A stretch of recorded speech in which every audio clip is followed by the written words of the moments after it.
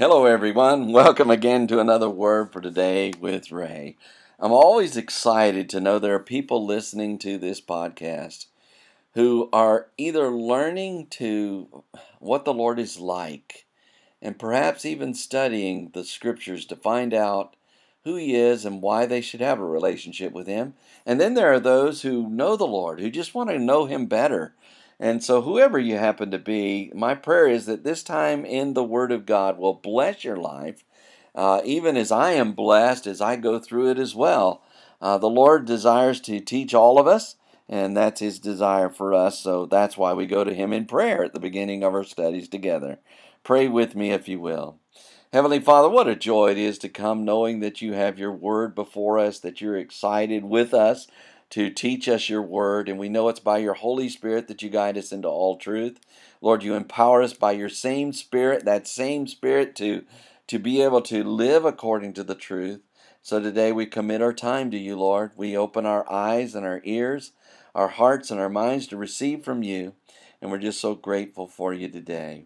We thank you for these things in Jesus' name. Amen. The title to today's lesson is The Ruler of Israel from Bethlehem, and it's taken from the book of Micah, chapter 5 and verse 2. After telling the daughter of troops that he has laid siege against them, and they shall smite the judge of Israel with a rod upon the cheek, Micah the prophet continued to share concerning the Messiah. Though the Messiah was to be smitten upon the cheek and cut off during his first advent, this Messiah was to be born and live among men. In chapter 5 and verse 2 of his prophecy, Micah shares prophetically exactly where the Messiah was to be born, as he named Bethlehem as his birthplace.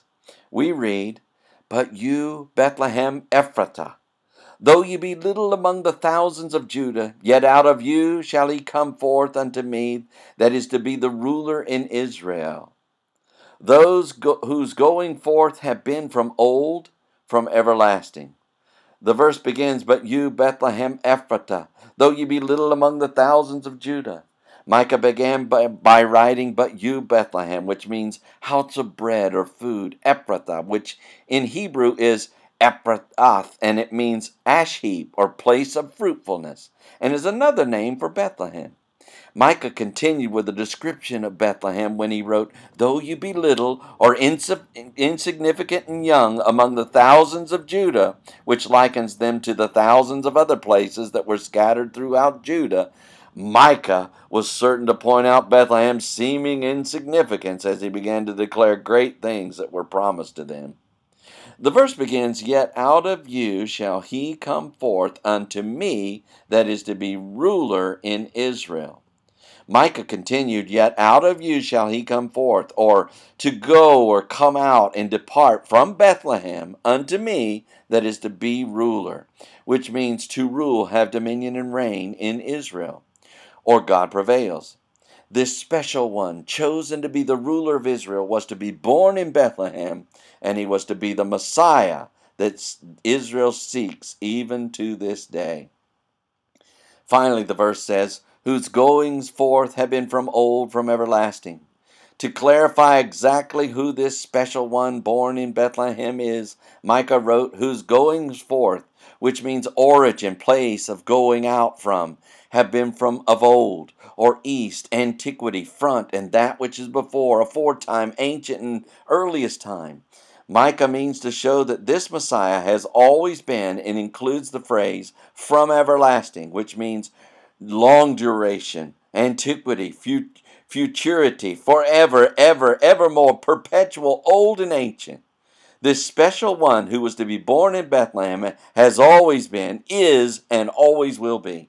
He is none other than the Messiah of Israel, and that special one is Jesus Christ of Nazareth.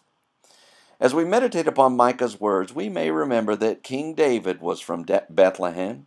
King David was promised the Messiah would come through his lineage, and so it was quite proper that the Messiah be born in this city. Also, when the wise men came to Herod to ask where the king was born, Herod called for the religious leaders of that day, who told him Bethlehem was to be the birthplace. Jesus was born in Bethlehem, just as Micah prophesied and wrote. And since the dispersion after Titus in 70 AD, Bethlehem has not been a Jewish city and is not to this present day. Therefore, the Messiah cannot be born there now. Though the city of Bethlehem may have seemed insignificant among other cities within Judah, it was now the focal point from which the Savior of the world would be born. Let us always keep in mind the greatness of the promises of God, as we see once again what God has promised, He is able to fulfill. Next time, Micah will share about the Lord giving up His people for a time, so read ahead and we shall join together then. Until tomorrow, there is more. And may the Lord bless you and keep you. May He make His face to shine upon you and be gracious unto you. May the Lord lift up His countenance upon you and give you peace as you continue to study His Word. In Jesus' name.